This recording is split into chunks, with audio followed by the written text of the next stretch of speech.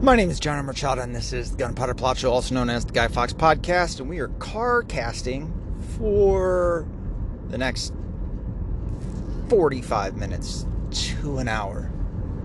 And then also the episode tonight, so this might be like a 2-hour episode. Good for you, good for me, good for all of us. What up, though? Up here in Michigan, the Murder Mitt. I'm a little slap happy. Holy shit, I almost knocked myself out the other day. I got excited about something, and I went downstairs, and the last few steps, I forgot that there is a fucking ceiling. And so I launched my ass like a child off the last couple of stairs, and I heard a hard thud, and I heard and felt a crack in my neck. And it wasn't until I think I collapsed to the floor that I realized what had happened, and I bonked my head. I have, hold on. I mean, really ruins the mojo, when I get a phone fucking call. But my job kind of requires me not to put it on airplane mode. Know what I'm saying? Know what I mean? Know what I'm saying? So I bonked my head on the stupid ceiling. But more so because I'm stupid, like a child. Got excited. Oh, shit, that's a police station. And I am, I was doing 7 over, but everybody does 5, let's be honest. As I always say, see black people? You're not the only ones that freak out when you see a cop car. Oh, shit, what am I doing? So I damn near knocked myself out. I got a lump on the top of my dome. Right above it's above my forehead about an inch or 2. And it hurts like a motherfucker. I take a shower, and just the shower hurts my head. Fuck, and I got a scab too. It's gross. I don't know what the hell. I hit it hard. I got powerful legs. And, but see, big head, it's harder to knock out. I didn't lose consciousness, not a once, which more so means I suffered every bit of pain that came with that damn thing. I'm writhing in pain. My wife has no idea. Apparently it didn't make much of a sound, or a sound that was unfamiliar to my wife. And she's just upstairs doing shit. I'm down there all fucking sad and stuff. In a lump of dummy. So that happened the other day. That was about 2 days ago, I think. So, I get to suffer through... Dude, I'm having fucking headaches at night now. Ouch. Don't do what I did. See?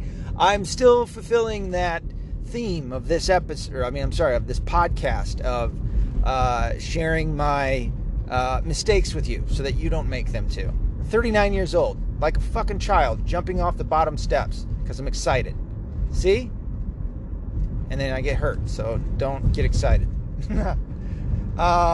However, as I say that, number one, and I don't think I included this in my episode last week, also didn't bring my notes of all the things I wanted to talk about, but anywho, happy college football season opener last Saturday and Thursday and Friday and Sunday. Shit, I didn't see who. Clemson played whoever. Georgia beat the brakes off of Oregon, showing why they are the returning champions. It's so retarded. I'm so sick and tired of Alabama and Ohio State constantly, every season, getting put at number 1 and 2. What in the fuck is the reason for that? Why wouldn't you put the champions at number 1? They won it, Why wouldn't Michigan be in the top 5? They came in the top 4, and I hear, I've heard a couple of things, that they're expanding the playoffs. I heard one that they're going to include 7. Was it 7 games or 7 teams? I think it was 7 teams. But maybe they meant 7 games, right? You got 1, 2, 3, 4, 5, even 7 games wouldn't make sense. It would have to be 9. You'd need 8 games, and then the winners from those guys. And then the winner, you need an odd number at the end for the championship. But then I heard a 12-team playoff. Maybe that is, 12 teams. which means 6 games. Yeah, but then you would need a what, East Coast, West Coast? You'd need another game in there. No. Yeah? So that's 2, 4, 6. Oh, wait, 12. 2, 4, 6. I can't do math right now.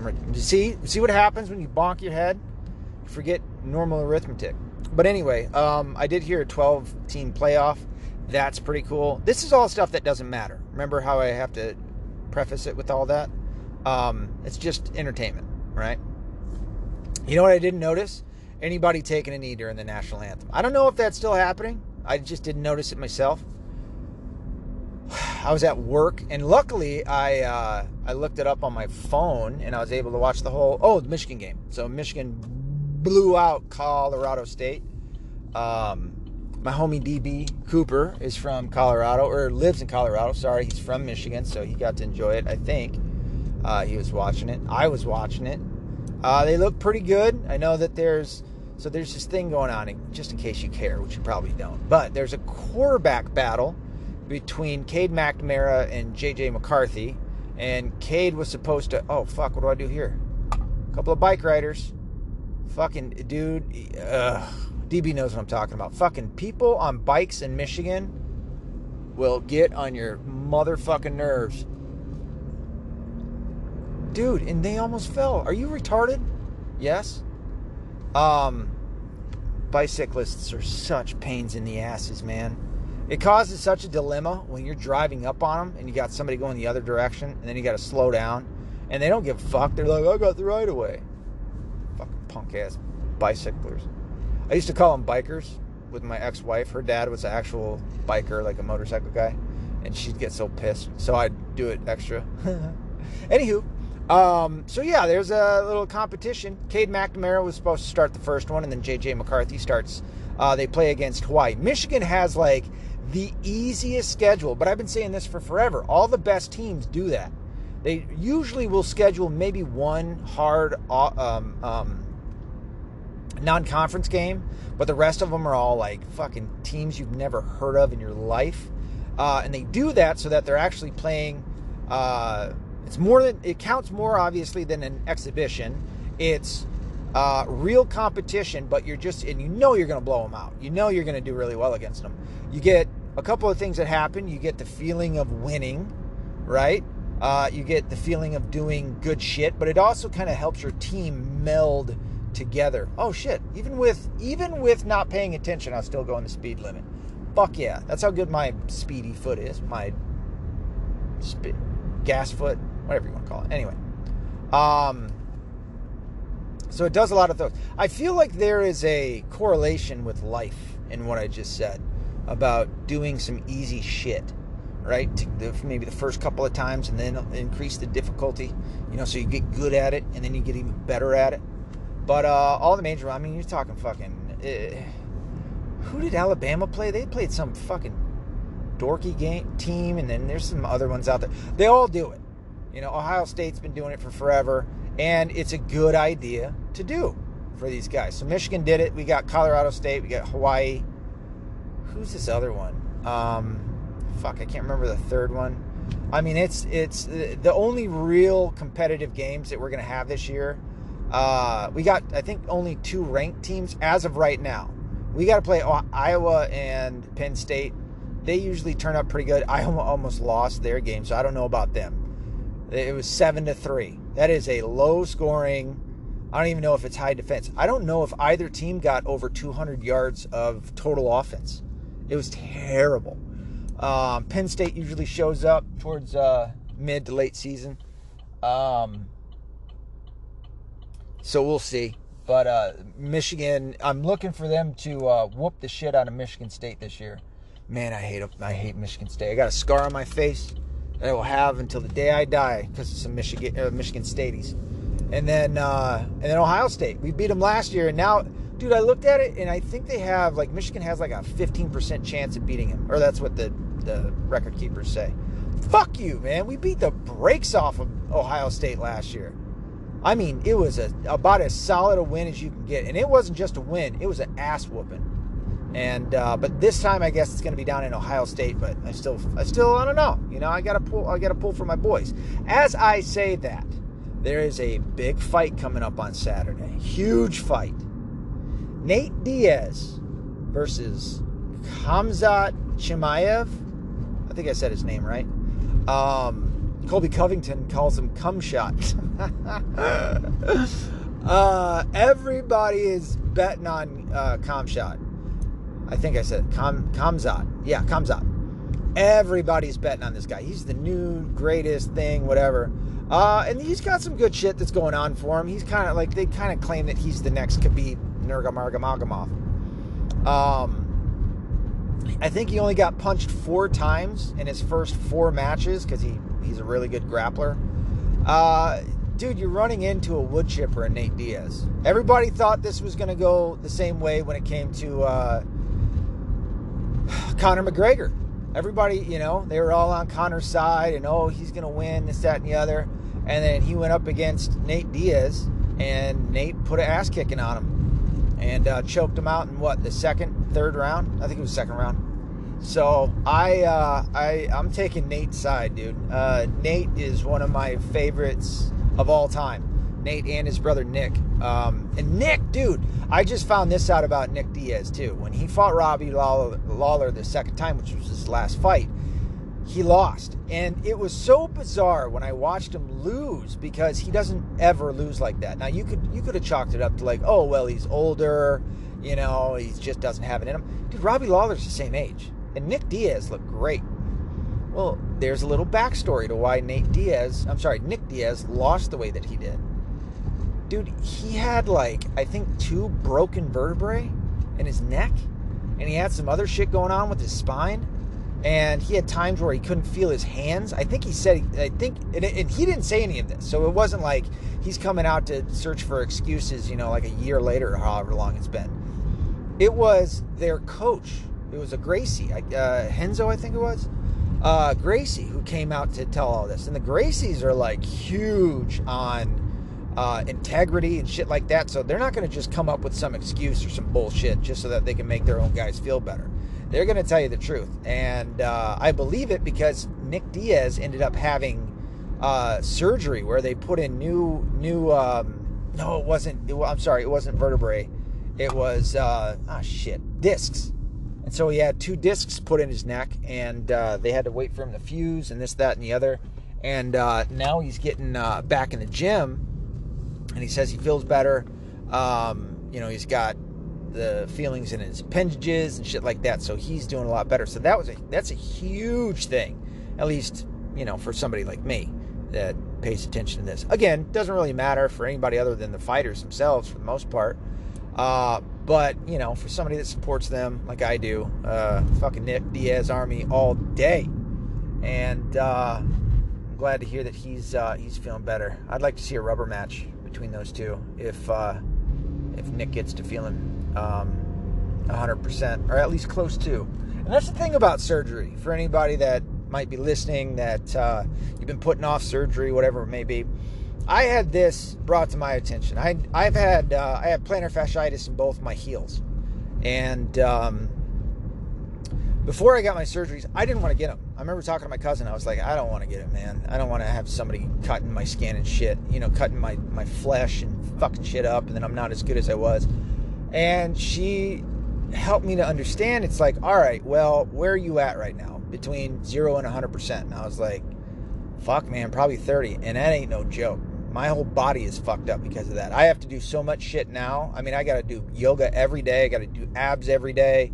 I got to run. Lifting weights makes me feel a lot better. Resistance bands, all that shit. Guy, are you going to go or what? You fucking slowpoke motherfucker. And you're in a Mustang, you dumbass?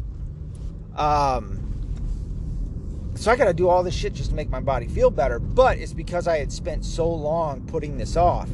And she helped me to realize, all right, well, you cannot do your surgeries and stay at 30% and probably go down further to your 20s. I would get up, and as soon as my feet touched the ground, pain, instant pain. I mean, I had plantar fasciitis in both heels, which means all tendons. were inflamed, inflamed. And then I had bone spurs touching down on those. So when people like talk shit about Donald Trump and having bone spurs and shit, it's like, you know, fuck you, dude. The Navy, the Army, certainly the Air Force, nobody would let me in when I went to go try at that point, because they're like, no, if you got heel spurs, you got to get that shit figured out. They would not let me in. So people don't understand, dude. That is some hard shit to deal with. And I was still running. I was fucking running in some terrible shoes that I should have never been in, with that fucking bad of heels and all that. Ran through the pain, man. Ran till they went numb, and then ran some more.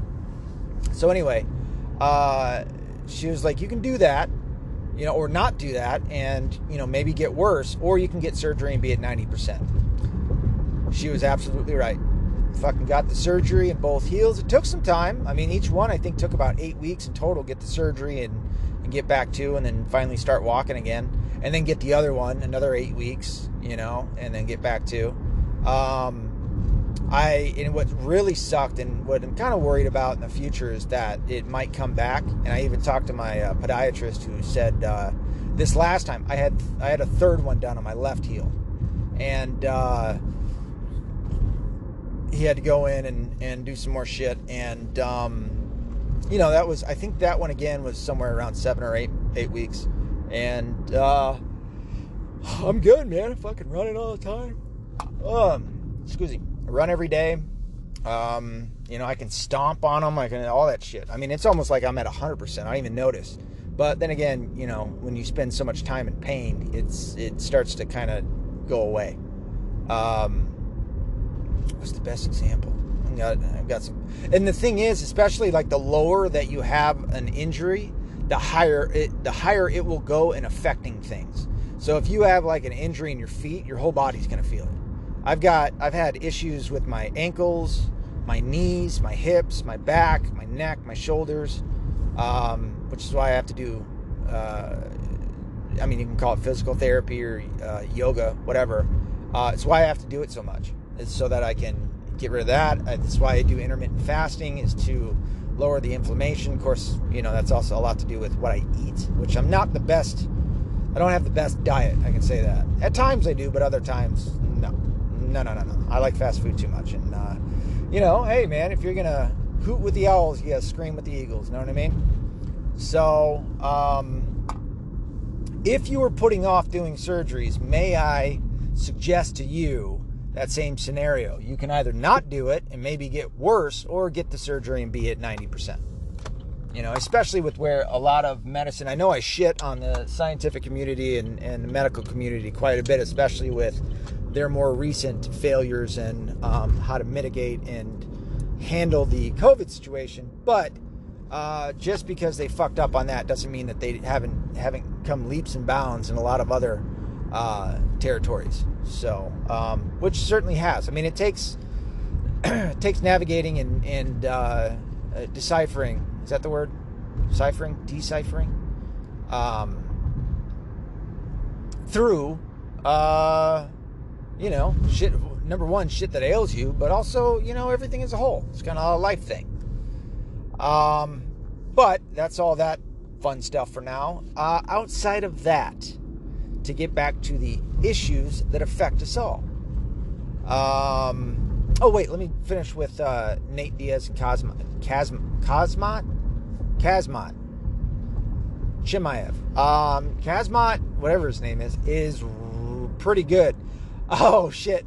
Nate Diaz just did an interview with Brett Okamoto, who's like an MMA interviewer guy. And you got to understand the Diaz brothers. These guys, as much shit as I give Joe Rogan, he described it pretty well in saying that they may not have the easiest time expressing themselves verbally, but when it gets to fighting, they're artists. I mean, it's like watching Michelangelo paint the Sistine Chapel. That's how fucking good these guys are. And truly, especially when Nick Diaz was in Strikeforce and became the Strikeforce middleweight champion, and a lot of his other fights that he had too, when he fought BJ Penn, when he fought Robbie Lawler the first time, when he fought in Pride,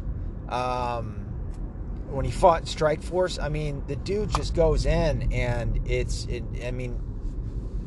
thing to watch, man. Both of them, you know. And they combine boxing and jiu-jitsu like no one else, which are probably my two favorite fighting styles, you know. And you find it in both of those guys, and it's just cool. All the dynamics of the Diaz brothers, you know, being brothers, and these guys aren't just brothers. Like, I had a chat with my uncle today, my dad's brother, and I even called up my dad for a minute. Haven't talked to him in forever, right? And I'll kind of give you an insight into my life. I think I had talked about the day that I called up my father, and I said, "Hey, man, like, listen, I don't know if you're going to take this, if you're going to take offense to this. It's not meant to be that way, but I forgive you for everything that you had done." Right? I felt it was something I needed to do. And he took it all right. His response was not quite what I expected, but, you know, me and my dad's relationship is not where it used to be, for sure. And he had said something to the effect of, "I never meant to cause you grief." Right? So he didn't quite apologize. He's not really, I don't think, very good at apologizing, but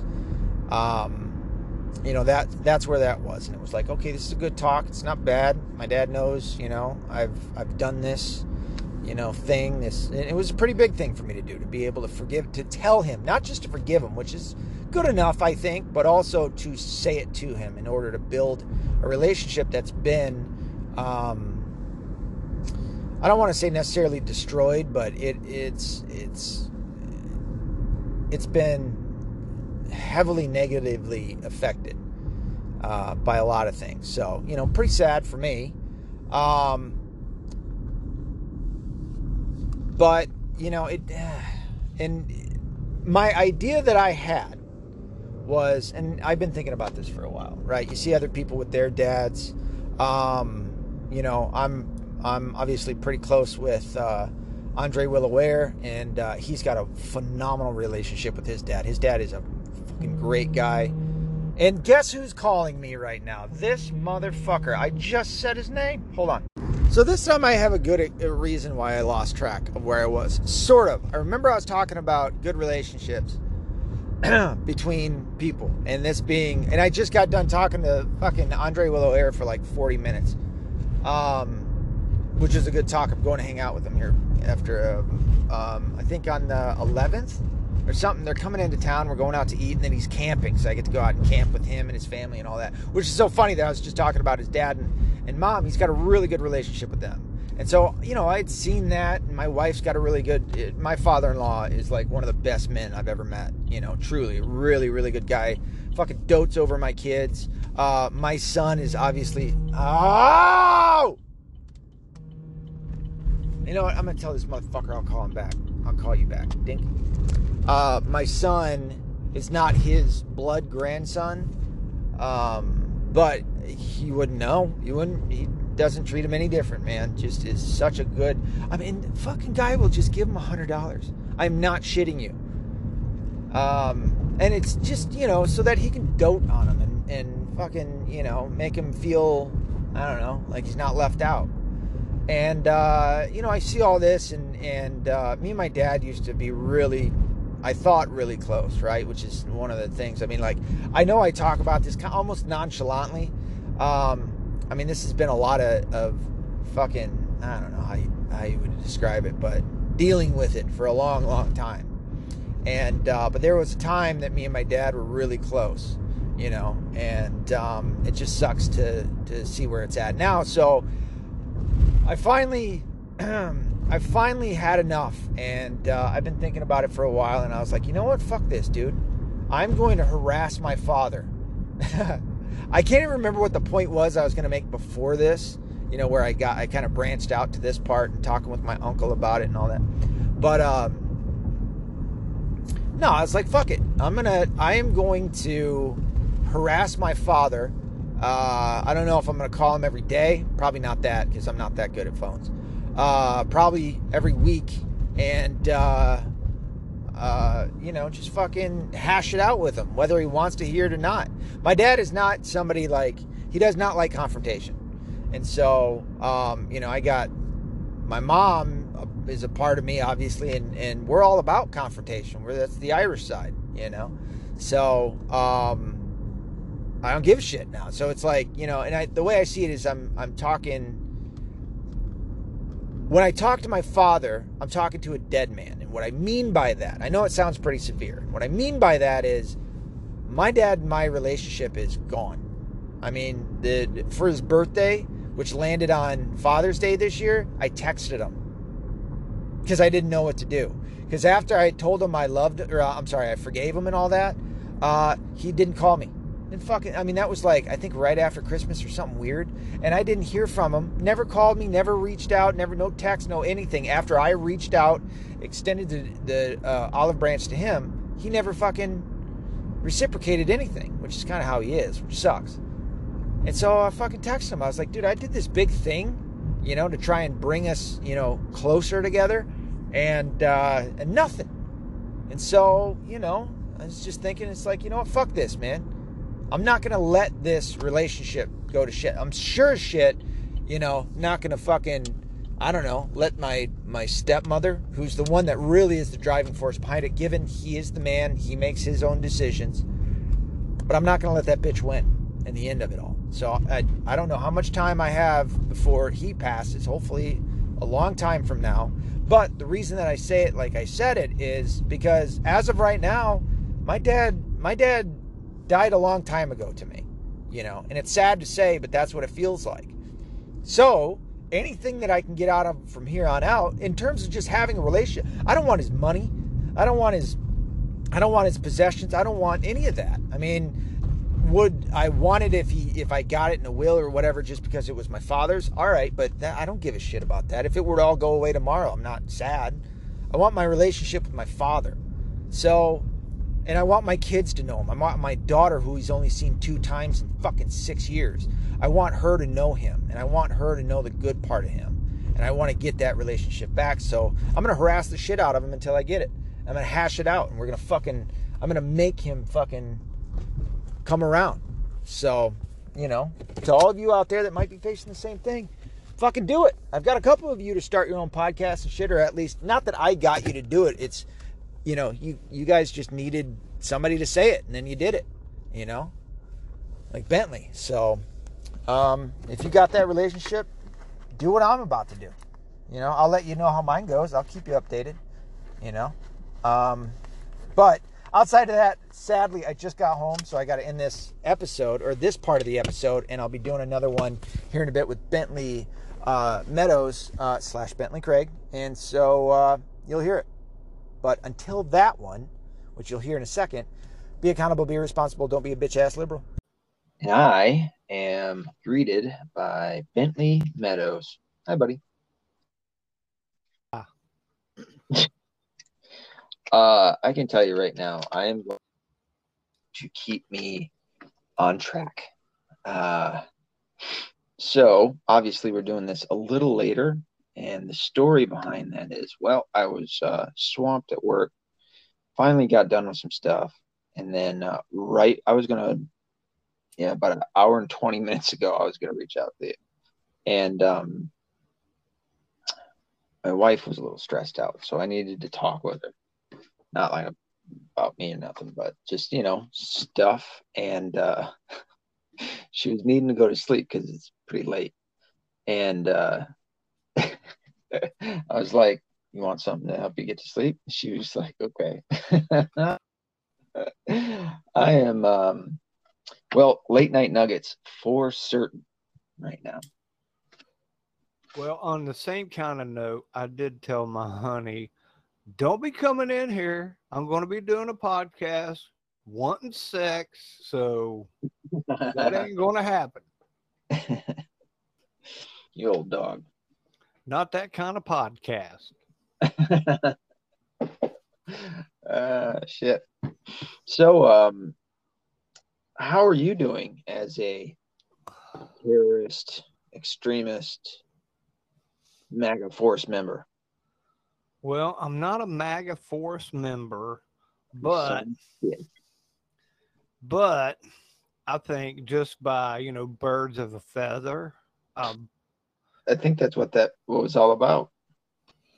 I'm like, I'm going to be whether I say so or not. Yeah. Yeah, for sure. You're, I mean, because if you're not that, then you're a racist, white supremacist Nazi. And now I'm pretty certain that they think we're both. Well, I know one thing. No matter what they call me, I am their worst nightmare if they're standing in front of me. There you go. They can't handle Bentley Craig, I'm telling you. I'm like, come over here and say that. Come right here. Well, I mean, they're not the most intimidating people. I mean, once you start to get a crowd of them, their shrieking tends to become a little overwhelming, I'd say. But I get what you're saying. Did did you watch the speech or see any highlights of the speech? I watched some of it. I sent you a clip of what I thought it sounded like to me. Oh yeah. It sounded like Pink from Pink Floyd, the movie. Are there any queers in the audience tonight? Get him up against the wall. There's one there. He don't look him up against the wall. And there's one smoking a joint. And there's one with spots. Like, oh my God. They had some pretty good memes. I should have got some more water. They had some pretty good memes. There's one. Did you ever watch The Office? No. So I'll explain it. There's a moment. It's when is it? Halfway through the whole series, where Michael, the main boss, has to give a speech, and Dwight like tries to give him pointers as to how to give a powerful speech, and he talks about like pounding the podium and holding your hands up and pointing and basically looking like Hitler. And then he ends up giving the speech, and they had a meme of Truth like right next to Biden, and it's when he's throwing his hands up, both of them. He looks like Biden looks like Beavis when he's Cornholio. It was pretty fitting. And I mean, there's been a couple of memes like that too. It seemed like oh shit. There's one meme that's going around where it kind of does that, but it's this guy that looks like he's a cult leader, and a lot of people don't know what it's from. I can guarantee you they don't know what it's from. It's from I almost said Magnum PI. Fuck, what was his name that was in it? Tom, not Tom. Is it Tom? He was one of the Ghostbusters. No. He was one of the Ghostbusters. Well, Tom Hanks. Tom Hanks was in. And then, oh shit, what's his name? Not Chevy Chase. Son of a bitch. This is gonna hurt my brain. Dan Aykroyd. Dan Aykroyd. What was that movie? Him and Tom Hanks were in. They played detectives. Oh shit! I gotta look it up. I hate everybody. Or something, was it? Or yeah, Dragnet. Dragnet. That's what it was. Well done. That meme of the evil cult leader is from that movie. When they go to the major party or whatever, a cult party at the end, and get thrown in the volcano or whatever the hell it was. And there's the snake. I wonder if that's why I hate snakes, as I watched that movie as a kid. There's a snake, and they fucking fed it all the drugs that they were with. Oh shit, man! I gotta watch that movie again. Oh, that's the movie that they called. I think they called trannies. That's where I first heard the word. Was that movie? I've known about trannies since, oh man, back in the 80s. Well, seemingly I've only known about him since fucking Dragnet. Well, as it turned out, I lived in a neighborhood who had a little bit of everything, and we had some trannies. And the neighborhood I lived in was pretty tough, man. You couldn't be a tranny, you couldn't be a lot of things in that neighborhood without getting your ass kicked. And some of these trannies hung out for a while, and I remember as a kid asking my dad, I was like, "Well, that dude's a tranny. How's he still here? If we do not accept them here in this neighborhood." And my dad said he earned that right to stay there. He's a tough tranny. He whips some Yeah, ass. he whipped some ass. He took some ass kickings, and they're like, "All right, dude, you're here." And you know what? That was our tranny too. You know what I'm saying? Nobody else could come in. Guy. I don't think I'd ever want to fight a tranny or a gay guy. Not that I think I'd lose, but for the small possibility that I could lose and what they would do to me if I was like incapacitated. There was Joe Rogan had just made a joke one time on a show about if Brock Lesnar decided to fuck you, to rape you as a man, like what can you do? You know what I mean? It's a frightening thought. Oh, I would kick his knees out. Well, you try to. Oh no, I would. Big massive fucking piece of muscle. You tried it. I've dealt with big old dudes, and none of them want to get their knees kicked out from underneath them. Trust me. I would turn into the girliest fighter. I'd be pulling hair, eye gouging, scratch. I'd fucking everything I could to make sure that a fucking mean sumbitch didn't try to rape me. He doesn't want to scare me. That don't want to happen. But to quote my favorite hero, Elvis, when it comes to fighting someone bigger, and one of his songs is real cool. He says, "You ain't big, you're just tall. That's all." Yeah, well, I mean, it's not so much in the sense of like fighting them, because fighting would be a little different because there's not the risk level of the other one where it's not about a fight. It's about them trying to instill something inside of you. Yeah, well, see, there would be a fight. There would probably be like the first heavy object I could find up against his head. Oh, for sure. You're looking for every stick. I'm not talking a fair fight. No. Some big dude like that scares me. It's on him. Okay. Whatever happens, that's on him from now on. I'm not really worried about me.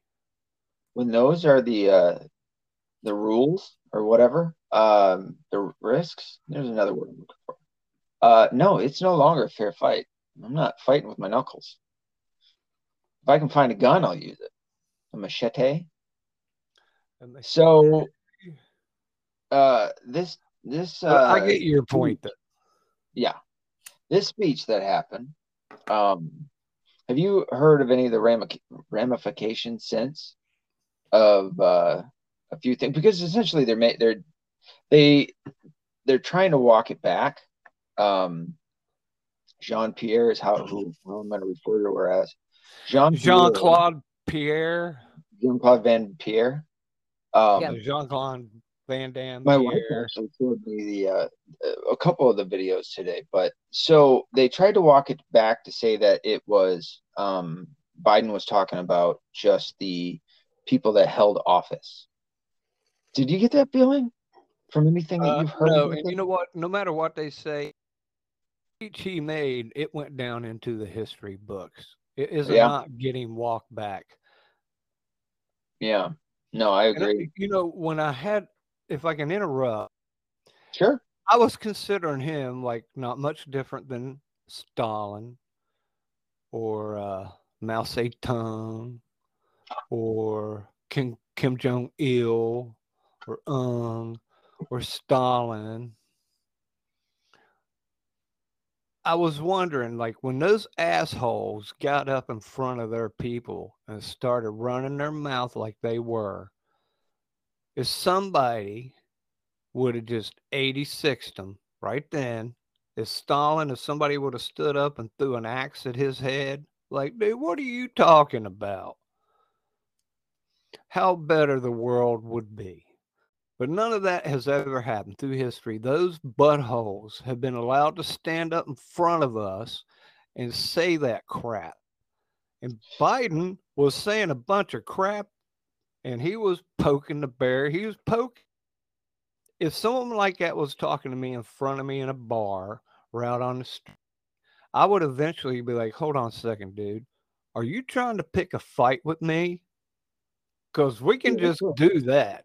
You don't have to sit here and wait for me to punch you. You just tell me you want to fight and we get going. So there's a theory that's going out around. I think I talked about it a little bit. I've heard it mostly on from Alex Jones on InfoWars, where the theory is that they are trying to get it's going to be one of two things. They're either trying to get an organic result from Trump supporters to go out and do something like what BLM did, right? And riot. And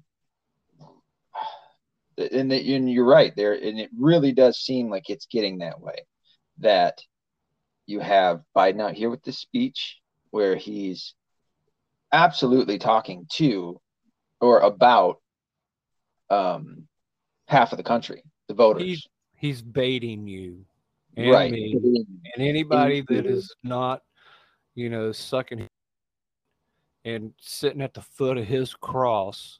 He's baiting everyone else. Yeah. Yes.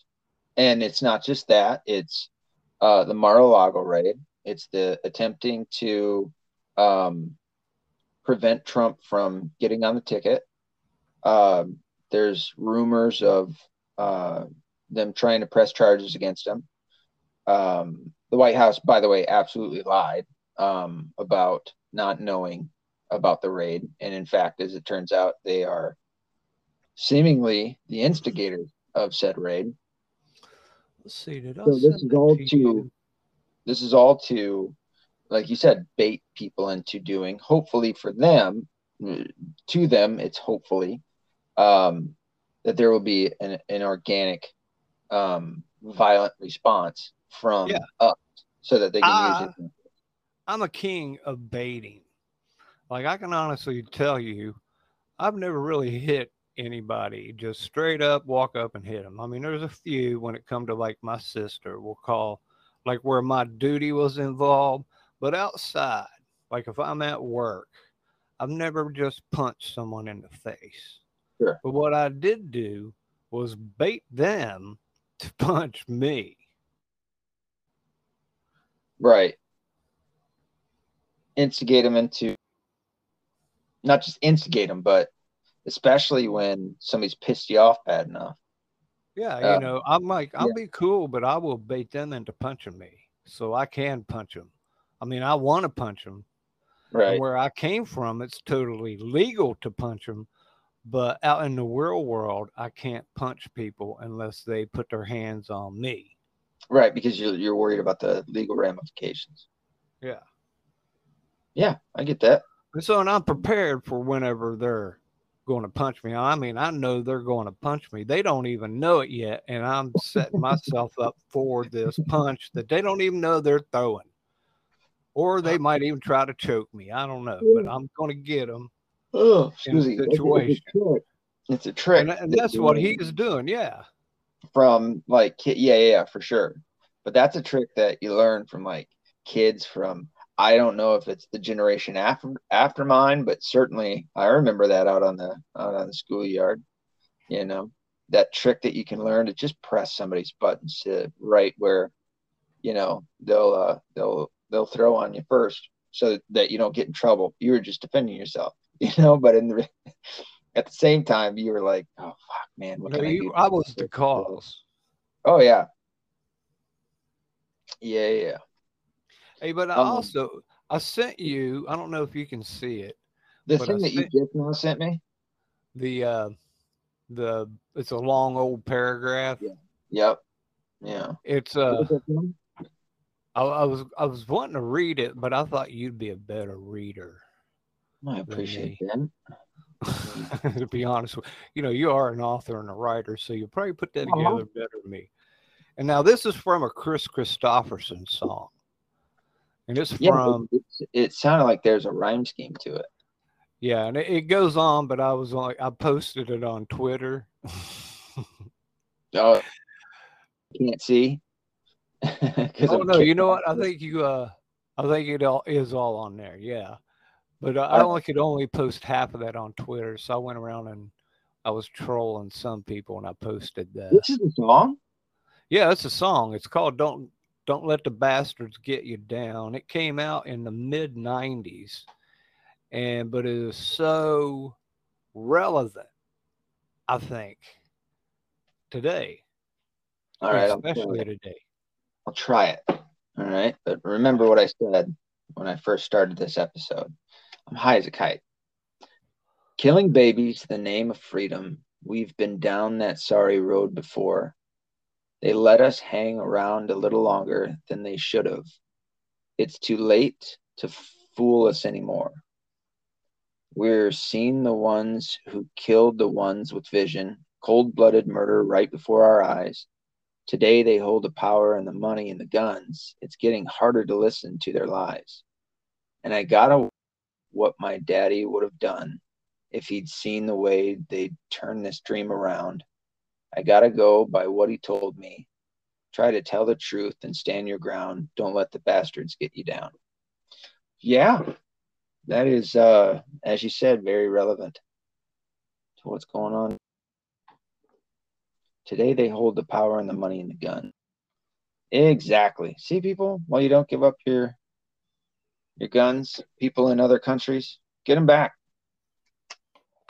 I I was don't thinking about think it today. I don't think we can take back the presidency, but what we can take back, is like a real live president. But we can take back our hometown.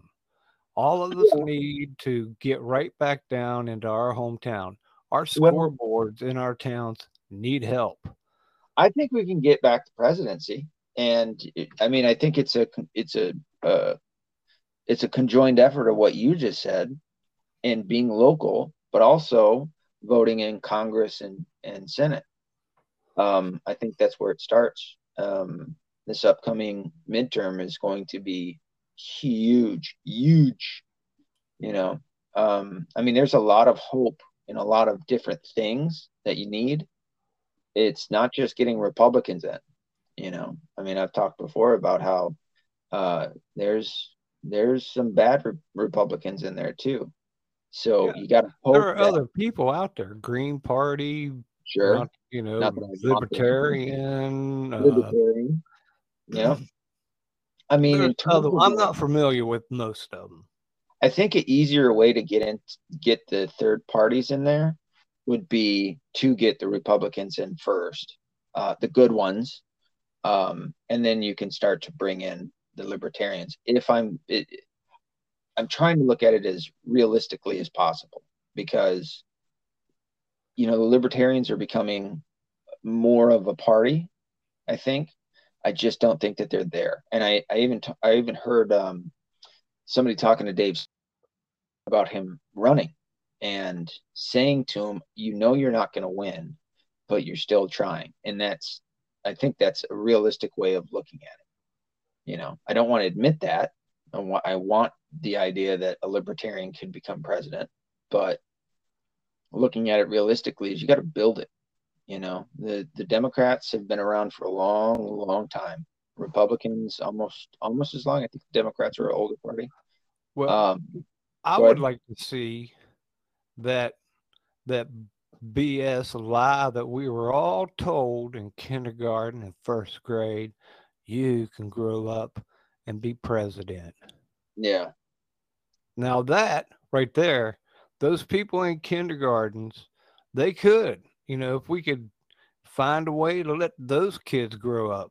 We've had the same family, Bush's, Clinton, even Obama's a Clinton and a Bush. All these people are related. We don't need, we're done. Like, to be honest, Trump does not impress me. I mean, I enjoy some of the things he says, but as far as like a president, he didn't do much for me, to be honest with you. He shut America down. He invented a vaccine. Now, the only thing about him is he didn't tell everybody to go take it and wasn't going to be forced on them, but he does tell people to go take it. Yeah. Yep. That is an absolutely. He was an epic failure for that whole summer of hate when he could have put a stop to it. People were like, well, somebody had to ask him. No, they don't, man. He's got an executive order. He got an executive order, and he has Biden's been an executive order all the time. And so what if people are mad at him? Whoop-de-doo. If he's wanting to do the right thing, well, do the right thing. But he didn't do the right thing. I know it upset some Trump people, but I'm like, sir, he might be a better answer than O'Biden, but O'Biden is a bag of rice. When my papa had dementia, every now and then he was just a hateful old man. And he was something else. Yeah, those are all very accurate criticism. In part, I think he was a pushover in ways in order to get to that second term. I mean, and I think it would tell a lot to see how he would operate in the second term. And that, I think that's a bigger part of why I want to see him in there.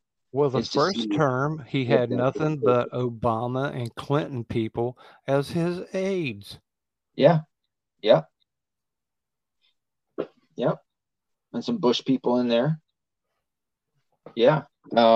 He had the swamp right there surrounding him. Yeah. And I'd want to see what that would look like. And I think it would be I think that, what's the word I'm looking for? That would be the ultimate revealing of what he was as a president. If he were to come in again for a second term, which is really looking like he's going to run. And how if he would get different people in there, if he would be more bullish, if he wouldn't be such a pushover, if he would, in his situation, the National Guard, that he would use it because, he's already been treated that way before. In this time through, he's not worried about getting reelected. I think that's like a fighter. There's a lot to be said about a fighter that goes into a fight that has nothing to lose. That's what makes, like, I'm releasing the first part of this episode with this episode. I made it earlier today where I talked about Nate Diaz. Nate Diaz has his last fight on his contract with the UFC is this upcoming weekend. And he really doesn't have a lot to lose other than his pride. He's kind of, this is, a lot of people are thinking in the UFC. Why would they get rid of him? I don't know if it's because he's a problem child, but he's a long time. And he's not happy with a lot of the aspects of the UFC. The UFC isn't just made up of Dana White. In fact, it's a whole new owner now than used to be the Fertitta brothers. But anywho, he's going into that with that mindset. Everybody thinks he's going to lose. He has nothing to win. Not necessarily. I mean, yeah, maybe a title shot if he beats him, but he'll be back in the title contention. But at the same time, he's even talked his last interview about he doesn't care about that. He doesn't care about the championship. That's not on his. He just wants to fight the best fighters and show everybody that he's his own champion. So, you know, it's got a lot. And if he has to go somewhere else to do that, then he'll go somewhere else to do it. I mean, it's what his brother did. His brother had great success. So, I mean, it's kind of the same way with, like I said, with Trump, is that, you know, to go in that second term, knowing that this is it, you don't have to worry about campaigning the last year of your term, man, and you're not worried about anything else. You've already been impeached. You know, you just keep doing the same time. You do it without being a pushover. You do it without worrying about, you know, reaching over the aisle. I'd want to see that. I think there'd be something a bit different, or at least I hope there would. And I want to see if that's the case. You know, it's like watching a movie and stopping it 3/4 the way through and then never watching it again. You know, and you want to see, you wish you could have saw how it ended. I want to see how that ends. See if I'm right. You know, say what I will, I still wish Trump would have been the one, but you know, they would have been harassing him about everything. They would have been more burning. You think that if he wins, that they won't start burning crap down again? Yeah, but I think this time, like I said, I think he'd be a little bit quicker on the draw, because he was getting pretty close in some areas about bringing in the National Guard. But if you remember, so much had to do with what is his actions going to be, because we're heading towards an election. You know, so right. Well, we can see what their actions are. Yeah, so we know their game plan. You know, he knows their game plan. But I mean, I'm also speaking from a position that I'm not having meals with him. I don't know exactly what's going to happen. And like I said, man, your critiques you're not alone. You know, I'm right there with you with a lot of them too. I've talked about him. You know, he has let people down. The vaccine thing, huge. He should not have been on board with that. I mean, I get it in the beginning, but you know, once you're base, I mean, he doesn't have as strong a finger on the pulse going on in his own base. Well, and then before he left, they weren't wanting to take that vaccine. Yeah, I know. They were like, "Oh no." I said it too. I said, you know, even Trump, I don't want to take his vaccine. I want to see what happens. I'm going to, you know, the ones that are that frightened, see what happens, you know. Over dead, I might have jumped a little bit. I would have jumped towards that vaccine more than likely. You know, I'd have been calling for me too. Yeah. People were just falling over dead because of COVID, or they're coming out like with Ebola. Okay, hey, you know, I'll try it. Fucking, I'll try it, because people are fucking falling over dead. People my age, I'll take two. They're shitting their intestines out. It's gross. I'll take two. I got 2 arms. That's what somebody just said that today on MSNBC or some shit. Well, you got 2 arms, get 2 boosters. Holy shit, dude, you fucking drug pusher. But like I said, if there would have been evidence, and I don't think I'm the only one. I think there's a lot of people, because that causes a panic. That's when you really like go, oh shit, what do you guys know? What do you guys got for me? You know, experimental. Okay, let's have at it. Yeah, hook me up. You know, when I was in the military, I took, I don't know what. Oh yeah, yeah. You guys are the guinea pigs. You guys are their guinea pigs. And there was no, and I was a big no guy. If if I had an opportunity without getting my head bashed in and thrown in, not taking a shot, I would have done it. Because I was a big no guy, and there was no to that. Yeah. Luckily but now there is. Yeah, now there is, and there's some pushback that's going on too. I mean, that's the stuff that I'm kind of getting a little bit happier about, a little bit more hopeful of, is that there are cases that are moving forward, especially like within the military. I think it's the Navy right now, or maybe it's the military as a whole, and I just remember seeing Navy. But there's some people who are able to go forward in their suits against whoever. I don't know if it's, somebody from Big Pharma or the government as a whole or the Navy itself, for violating their religious exemption or something to that effect. I know that there's something going on there. Trump just got a lawyer that sided with him to have a special, what is it, a special magistrate or some shit? Master. What was it? What was the last part? Master something? It's a master that looks over what was taken from his house. Yeah. But it is the master. And I'm like, okay, if that don't sound creepy. Okay. I'm like, no, I'm not calling you master. Well, you heard the new news about that, or some of the leaked details is that they went through, shit, what's his son's name? His youngest Barron Trump's room and clothes and shit, which like, if this other thing wouldn't have been a thing, then it's like, I don't like it. I'm not in support of it, but it's like, if they're going to do something like that, a raid, then you would assume that they're going to look through everybody's shit. But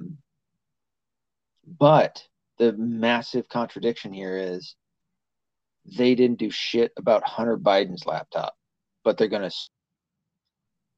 to, the youngest son, how old is he? 16? The youngest son, right, teenager of Donald Trump. They're going to look through his shit, but they're not going to do a fucking thing about Hunter Biden. Except probably picked up all his masturbated socks. Yeah, they probably fucking helped him out, clean it up, probably got rid of some prostitutes in the process. But, young 16-year-old, it's such a fucking joke, such a bad joke, that's happening. But so, like I said, there's a little bit of hope because you got a lawyer that's, siding. I don't want to say siding for Trump, but, not against him at every step of the way. You don't have some blue-haired psychopath that's talking about, the LGBT alphabet community. So that's a positive, I'd say. Yeah. I don't think they have anything on the man, to be honest with you. I know, and that's what's so fucking hilarious is that he keeps coming out cleaner and cleaner. You're like, fuck, man. It's just ratings for everybody else. Yeah. Oh, yeah. If they don't got to talk about Trump, they've got nothing. I mean, well, they would have to talk about all, the border, inflation, food, infrastructure. They don't want to focus on that. They'd have to talk about Jackson, Mississippi. Yeah, what happened with that? The water went bad or some shit? Their water infrastructure has an epic fail. It is no longer a water infrastructure there because these people in that Democrat town have been there and just not taking care of their people. They were just crooked politicians and finding other ways to put that money somewhere else instead of business. And now Biden is going to pay to get it all done. This is their sewer and all the water pipes and all that stuff. So what, they just weren't filtering it or filtrating it? They weren't. No, they weren't fixing it. They weren't fixing the pipes. So did something happen like with Flint? No, it wasn't like Flint. Flint could still get all that trashy water to the house. But it, the water isn't even getting to the houses, so they can't even boil it. No, there are no water going to anybody's houses. They got to go get bottled water and other sources. Everybody. This happened. I just heard some shit about it recently. Ago, I made a comment about it and I was like, okay, well, there you go. Ain't nobody going to help you because you're a bunch of black people and all your buddies in DC, they don't like black people, and especially your liberal buddies. Yeah. And that Yeah. town has had nothing but black people running it for I don't know how long. The mayor, I don't think there's been a white mayor in that town. I was just thinking about that today. For like places like Detroit, Baltimore, Memphis, Atlanta, you know, it's like, I mean, I think it's like most politics anywhere where you have kind of the people that want the power that get in there. They either get turned or they were already turned. They already wanted that power to begin with. So they get in, they rise above the rest. They play whatever politic games that they can. And next thing you know, you have the worst in your community that's within positions of power that are only in it for their own self. And then you Well, still, that's just the beginning. There are going to be more towns. sure, that's man, that's rough. I didn't know it was that they didn't have the water getting to them, and it's Yeah, fucking rough. you're not taking a shower. You're not So cooking. You're not going to boil any water. I wonder if they're going to blame that on who's the governor for Mississippi? So it's probably a conservative, wouldn't it be? Uh, Probably. Well, they Yeah, I'd say Democrat. when that happened in Flint, it was a Republican governor, and they for sure for being, certainly racist, and Flint's I don't know if I think it is majority black. Well, yeah, it was just poor trash, black and white. Yeah, true, but oh shit, that's right. They did a police series for Netflix. I remember watching that of Flint. And it was after the Flint water crisis and how low the police were out there and shit. I don't think it was Stadies. Man, that was odd. Yeah, what an Um, embarrassing thing to happen in America. yeah. Well, and then the blame gets thrown around and shit, and you know, yeah. Well, and for Flint, was it Flint? No, it was Detroit in the that. So it's kind of interesting because it was Detroit. It was having to do with water, but it was their water bills.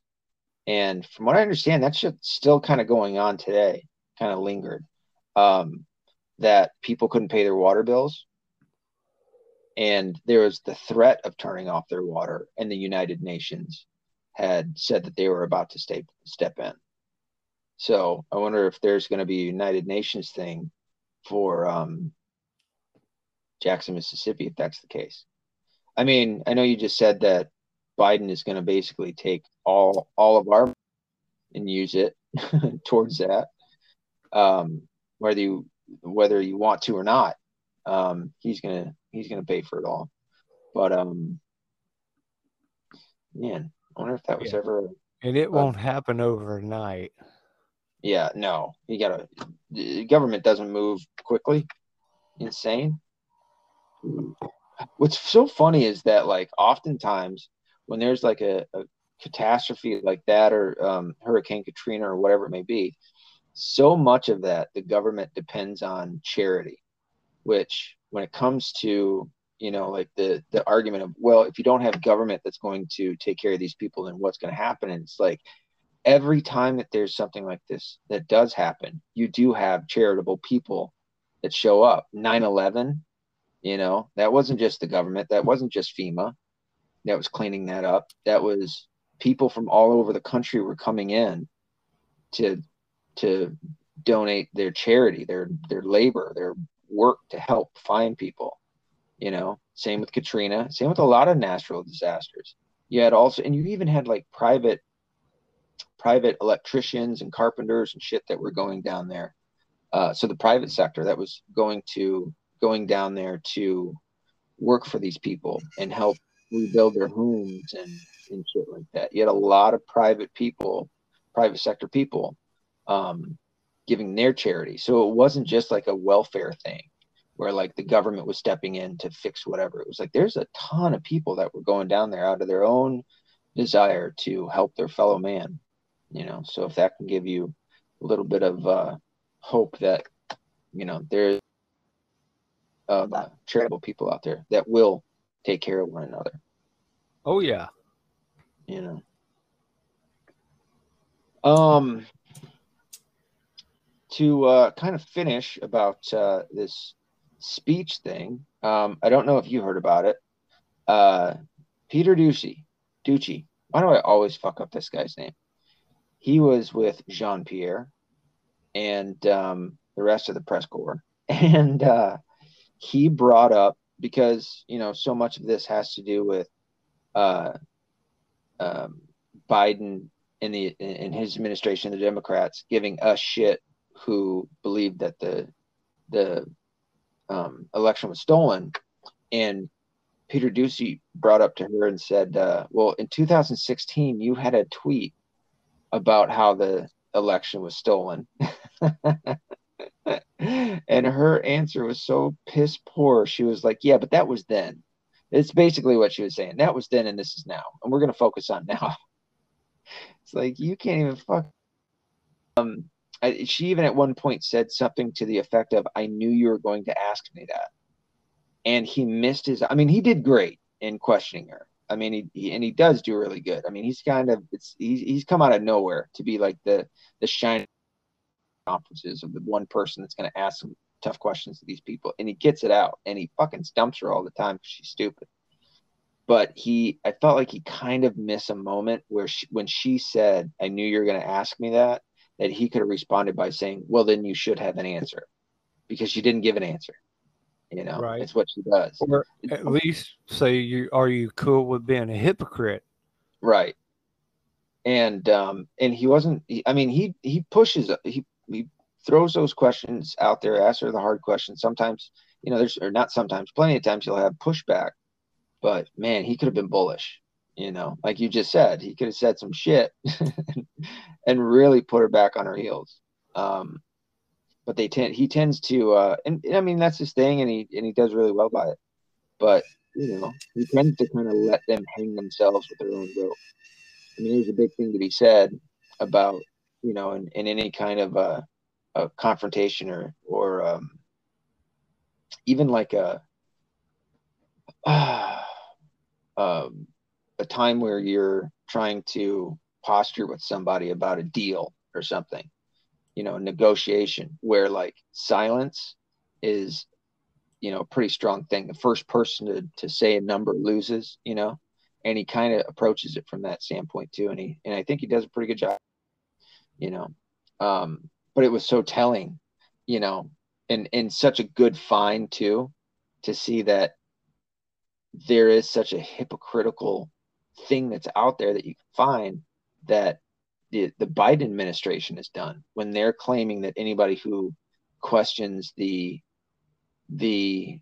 election is somehow, some way, this extremist that's against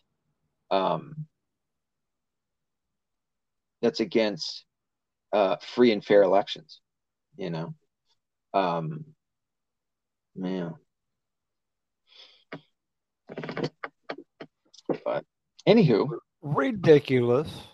Very ridiculous, you know. But it's becoming more and more obvious that, you know, they're doing these things. They're being this hypocritical, and people are catching on, you know. And again, another hopeful thing to have is that people, and this was kind of something that I was telling my wife, you know, there's plenty of good people out there.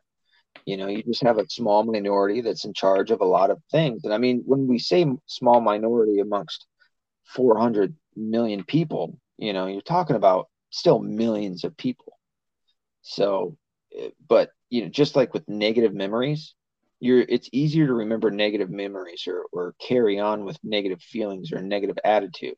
It's just easier, you know, than to be positive.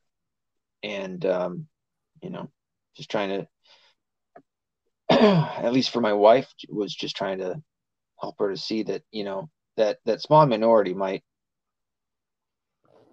might outshout, or I don't want to say outshine, but highlight themselves more than the positive people that are out there. But I think still we have the silent majority of people are the more positive people that are that can get somebody like Trump or DeSantis or somebody else in. You just got to wake up the right people. There I is think a third of people who aren't involved in this game because they tell us these numbers, and that's just 1/3 and 1/3. They keep saying it's half of America, but there's the third that don't do anything, that don't vote, don't ever vote.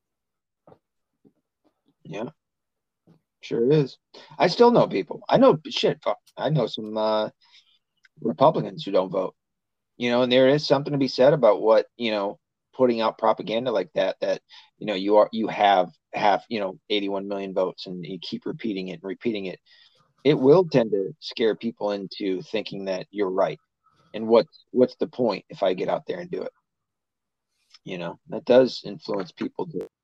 Yeah, how many times did you hear 75 million people in the last couple days after that speech?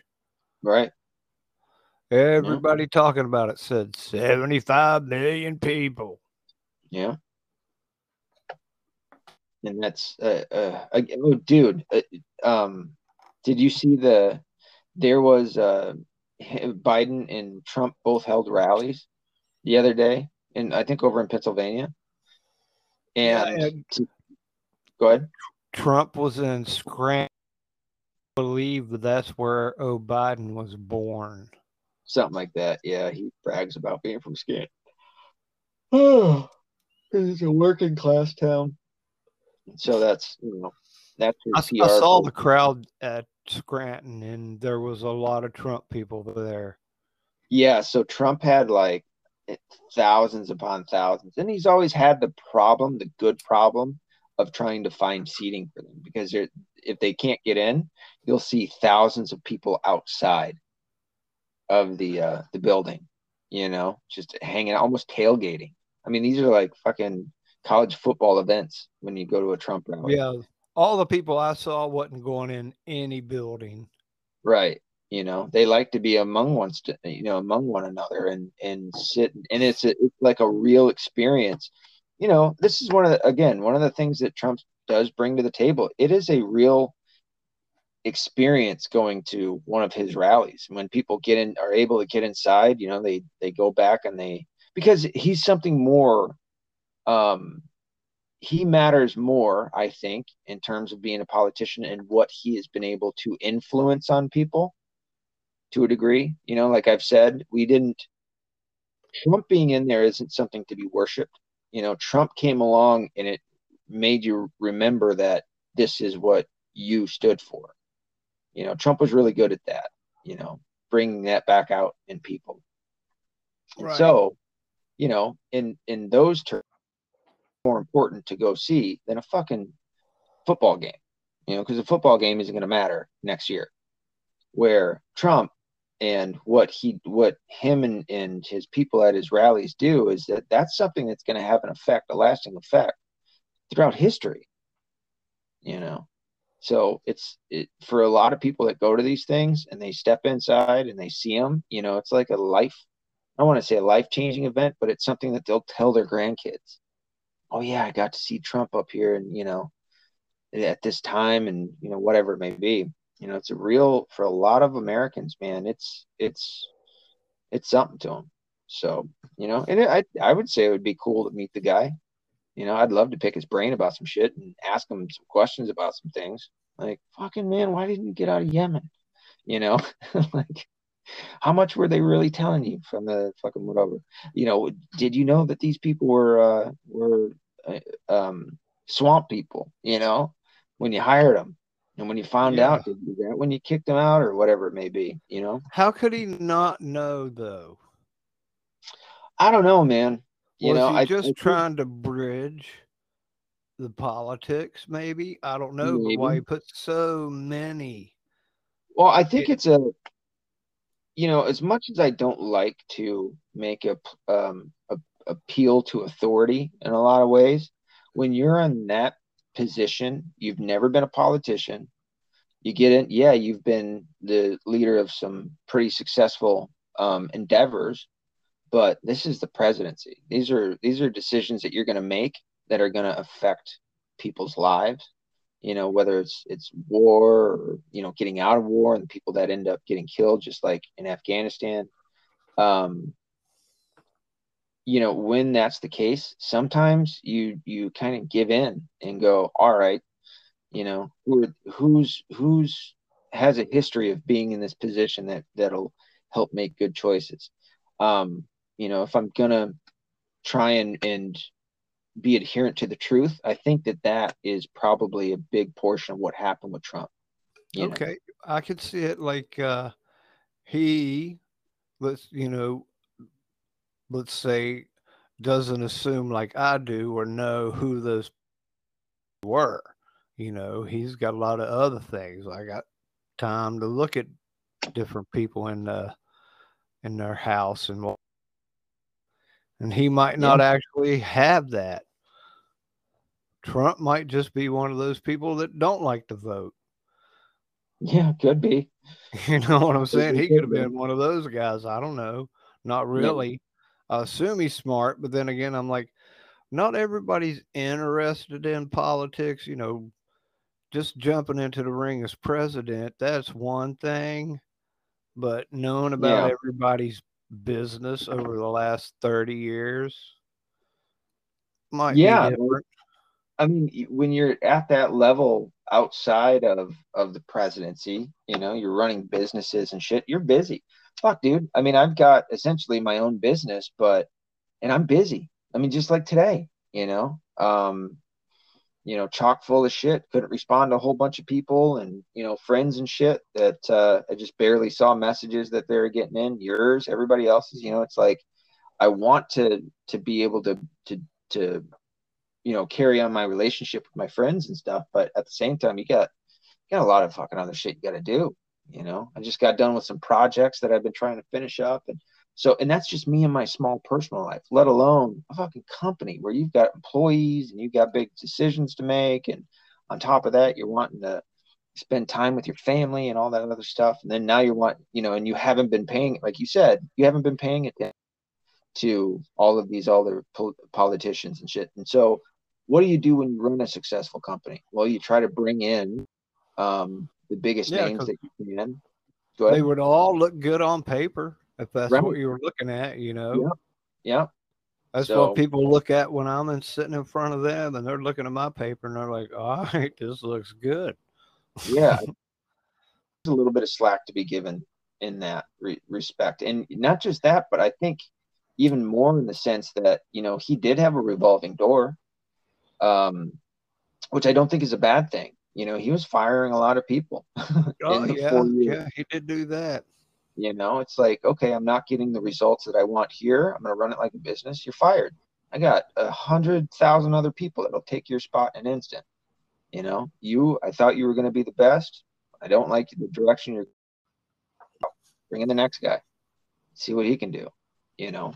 And I think, I think the mainstream, well, I mean, any step he took, they were all over it, you know? And I think that was something that they highlighted. Oh, he's got an unstable cabinet, you know, he's got an unstable set of people working under him, and you know, that's somehow a net negative for his administration. It's like, I don't know, man. You know, I feel like it was something that he wanted to try and fine point, but you can't tackle all of that, or you can't accomplish it that way, or maybe you can, but maybe it's not the best method with only so much time, right? You only have 4 years, and that's iffy if you get that next 4 years. Obviously, it went the way that it did. So, Well, he usually wasn't upset about anything they were saying. yeah, man, he has some thick skin.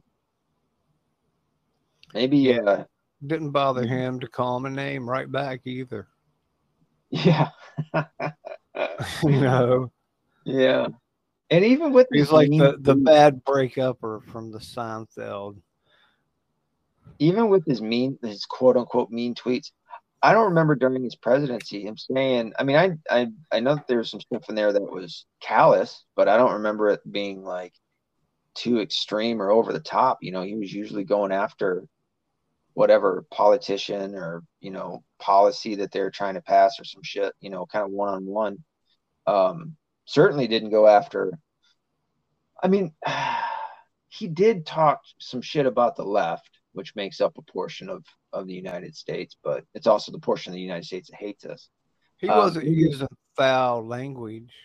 no, and he did go after Democrats, but when he went after Democrats, he was going after the Democrat politicians. It was pretty fucking obvious that he was going after them. Whereas in Biden's speech, like I said, they tried to um, they tried to sugarcoat it after his speech and say, "Oh no, we were going after the seat holders." It's like, no, you weren't. You were going after the fucking voters. You're going after half the population. You lying sacks of shit. So that was the stark difference between them and what Trump does. And kind of does seem like they had tried to take a page out of his book, and they're just too stupid to read it before they fucking took it out, to understand it better, how to do it. They're hateful.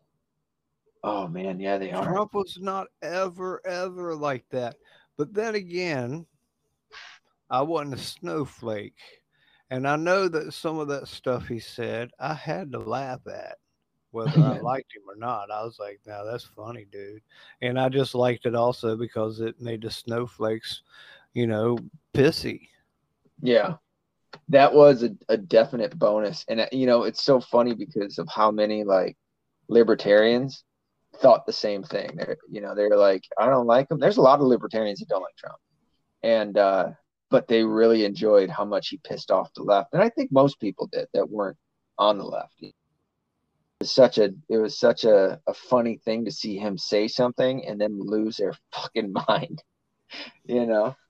But I think about the nastiest thing I heard him say was about old Morning Joe's old lady, and after her facelift, bloody face. Now that was funny. Yeah, and that was such a direct shot right at her, obviously. But it was like her and Joe, and Joe, whatever his name is, got all fucking tried to defend his wife and shit, and Trump's just sitting in the Oval Office giving him the finger. Like, whatever, dude. Go drink a cup of alcohol. And fucking Joe made that song, whatever that song was on the guitar that he made. It's like, you fucking cringe fest. Yeah, and Trump's just sitting back like, fuck you and your wife, you bitch. I think 20 years ago I didn't mind him. Yeah. That was, a long time ago. I didn't sit down and watch much of him, but yeah, when Trump got in office, it was off the chart. Yeah, it really was. It's all about ratings. Oh, for sure. There's a guy named Viva Frey. He's a Canadian lawyer who's got his own YouTube channel, and I thought it was so interesting because I was out cutting my yard, had my headphones in, was listening to some shit, and came across his. He talked about Sam Harris, the Sam Harris thing that came out, and man, I didn't think that this guy would defend Trump the way that he did. This Viva Frey guy, and man, he just fucking ripped into Sam Harris about his statement about Hunter Biden could have had the corpses of young kids in his basement and he'd still vote for him. And I mean, holy shit, dude. This Viva Frey, if you get a chance, check him out on YouTube. I think he said dead babies. Yeah, something like that. You could have it was that. Dead babies. Was it? And I was like, all right. You can That say is what such a you want to funny say, but then when I started thinking about it, and I've looked into him a little bit more since then, and there's quite a connection with old dude. Well, yeah, with Sam Harris. Hmm. It's why I made a character based off of him in my book. Oh He's hell yeah, dude. quite a character, man. He's a fucked up dude. There was, and it's funny because Viva Frey brought this up. If you remember, months ago, Sam Harris made this claim that Osama bin Laden was a more honorable person than Trump. If you remember anybody ever saying that, that was Sam Harris. Shit. Um, and he went into deep detail. He didn't just like accidentally say something and not mean it. He was like, no, I think his example was Osama bin Laden would have sacrificed himself for his people or something, that done things in his leadership to benefit his people and defend his people, whereas Trump would only defend himself. And he even said some shit like, 1,000 miles in any direction of Trump, you won't find somebody as bad as Trump. And it's like, dude, your fucking Trump derangement syndrome is off the charts. To think that you can't find a single fucking person. Like, Viva Frey even pointed out that Trump lost out on half of his business when he became president, because you're taking a political side. You're probably going to have the other side, which at that point it's kind of 50-50 in this country, to an effect of who votes what, and or at least who buys things. And Trump had them both. He had both the Democrats and the Republicans loving him, and to run as president, you lose a certain amount of business. And that's what Viva Frey was pointing out. And yet, Sam Harris is sitting over here going, he's the most selfish man that would never, do whatever. And it's like, well, he did give up a whole bunch of money to go fucking be the president, and he didn't need to do that to get the prestige that he had, that Yeah, comes with. that guy was selling baseball caps. Yeah, and sold them. Is there another hat that's been as popular, you think? I don't know. I like baseball caps, but that trucker cap, no, I can't do it, Trump. Sorry, dude. I always wanted to get No. like a good one. But now that it's like at the fucking level it's at, I'd still like to get one if I could find a good fit. I got a T-shirt. I got it sitting in a box with a camera I'm supposed to send out to Washington for a buddy of mine. I know he'll wear it proudly just to piss him off because there's a lot of liberals around there. Oh yeah. I was like, dude, I could wear it around here and get thumbs up. I was like, but I just like to see you get looked at funny. That's all. And he's like, send it. Nice. Oh, he's all in on Trump now. He don't like it sometimes. Hear me harass him. Yeah, well, I mean, like I said, man, listen, you got to hear the critiques too. It can't just be a full-fledged, I mean, we're all human. We all fuck up. I would hope that if I were ever in some kind of position like that, people would keep my feet to the fire. Yeah, and my mind changes. I might see something later that I go, oh, you know what? Maybe I was wrong. Yeah. Like, I doubt that, like with Sam Harris, I believe, even though we hear him say that and he's labeled Trump derangement, I don't know if he really cares at all, other than just saying the words that he is saying is his goal. I don't believe he truly believes what he's saying, because he's not a stupid person. Yeah, that's a good point. That is. Maybe he's just almost trying to trick himself, maybe, to a degree. No, not trick himself, but trick people who listen to him.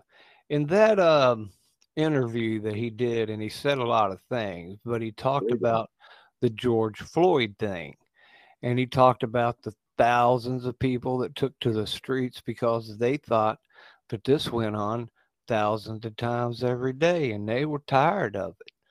And that was good. He liked all those people believing that, but he's like, and he's like pointed at the guys that were interviewing him, going, and and I know there's probably only been, less than 2 handfuls of people killed, and actually a lot more white people.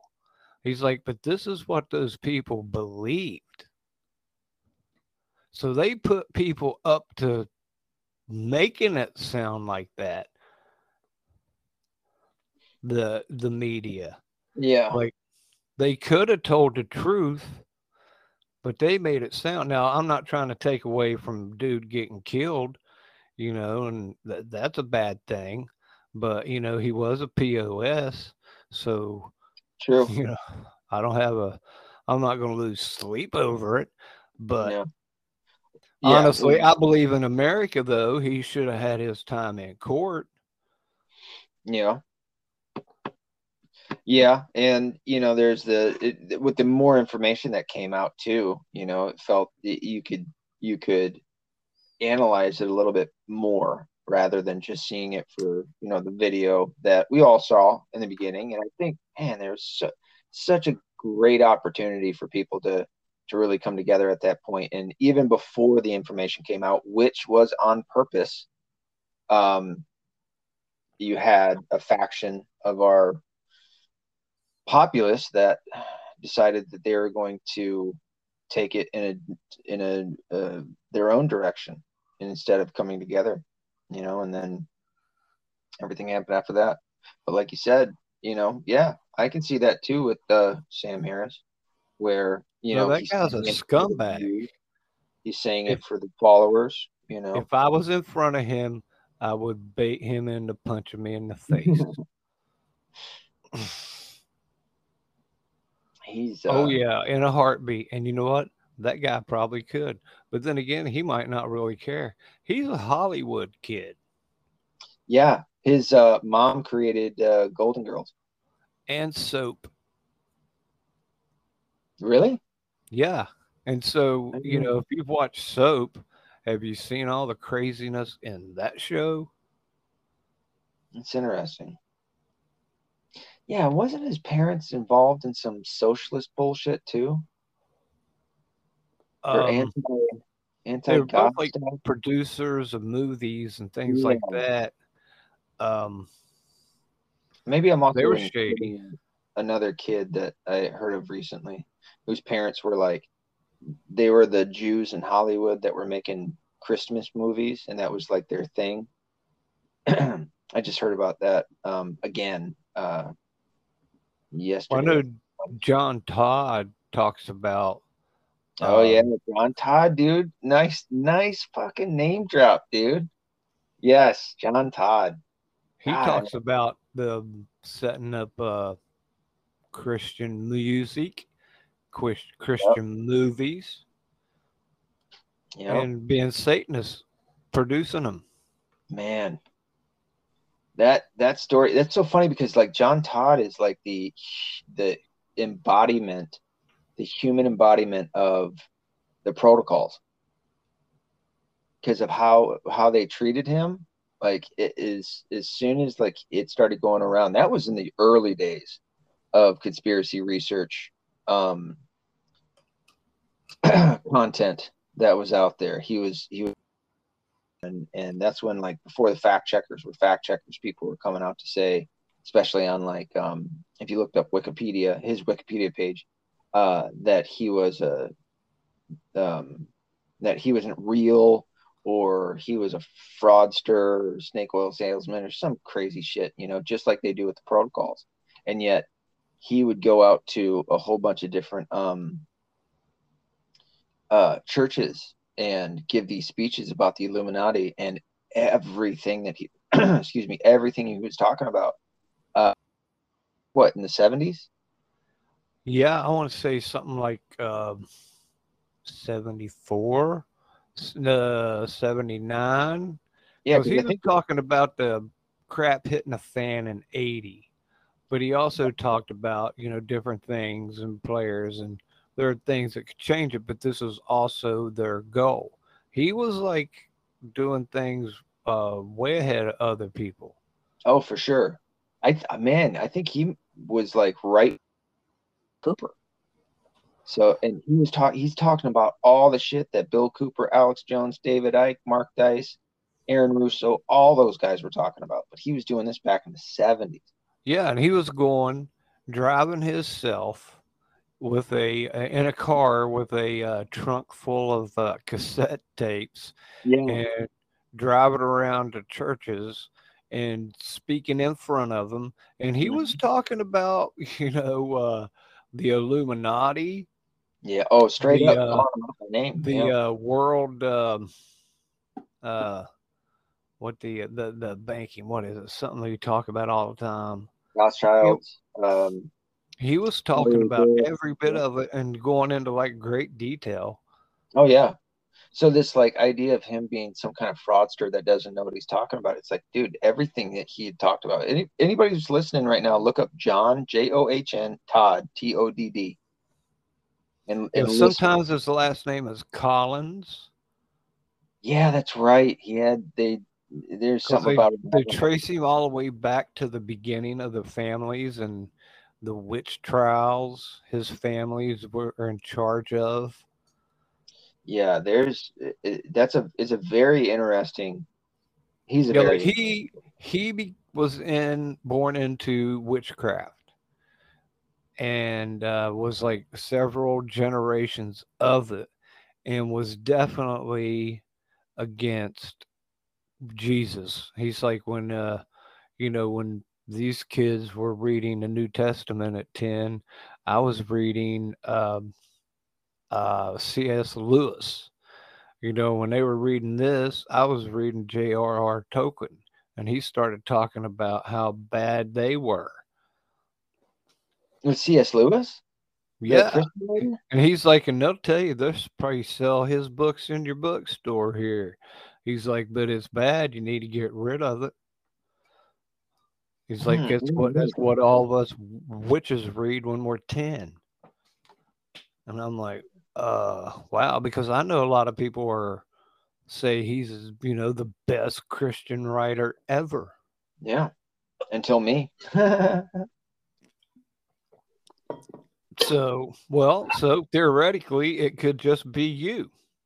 No, thanks, man. Appreciate it. Because he is out of the picture if John Todd is correct. Yeah, it's yeah, he said some really crazy stuff. I mean, good stuff, but I mean, he was just like you said, he was just out there talking about it. And I mean, when you hear this guy talk about all the things that, he talked about, he would talk a lot like Dr. Kent Hovind, like just so certain of the thing, like you can hear the genuineness in his voice and the boldness and the things that he was saying. And he was talking so effortlessly about it, not like somebody who's trying to manufacture a lie as they're going along and trying to piece these pieces together that they don't believe in. It's like when you listen to him, it's like listening to somebody actually tell you about not only their experiences, but the plans and stuff like that. So very, very interesting character. Not character, but yeah, he came to God. Some preacher man knocked on his door every day and said, John Todd said, I hate Christ. I don't know why you keep coming here. Or why you keep coming here. He's like, because, Anyway, he said that preacher came by his door every day and for almost a year, like 364 days times he came by, and 364 times he said, I hate Jesus. And then the next time he showed up, he changed his whole life. Yeah. Yeah, I'm going to have to listen to him again. I haven't listened to him in a long time. It might help with my research I'm doing on the Council on Foreign Relations and kind of trilateral. Yeah, he talked about the Council of Foreign Relations back Yeah. then. And I mean, that shit goes all the way back to League of Nations, which ended up becoming United Nations, and then all the shit that came out from that. So there's a Well, I lot listened to a lot of. I wanted to debunk him. Like I got into John Todd in like say 2004, Oh, I got you. and I wanted to debunk him. There are some things out there, but as far as like debunking him, you can't prove some of the things he says are lies, or that anything is a lies. You can insinuate or infer, but it's like in a court of law, like actual show me the numbers. Right. No. Yeah. Well, it is late and I need to get some rest, my good friend. So let's do this again. You good? Yeah, you good? I'm great. Excellent. You want to plug yourself? Yeah. If you want to get a hold of me, nuclearknucklehead@yahoo.com and the FringeRadioNetwork.com. FringeRadioNetwork.com. Boom. You can get a hold of me at metv1105@gmail.com. Go to the website, get the first chapter before I make it not free anymore, which I've been rattling. I think it did say I'd always have it as free. I'll have to go back and think about that. But anyway, go to the website, theweaponbook.com, and you can find me on any social networking platform with the exception of TikTok, Instagram, and Twitter permanently until I get my account back, if I do. All right, buddy. I will talk to you soon. Until next time, be accountable, be responsible, don't be a bitch-ass liberal.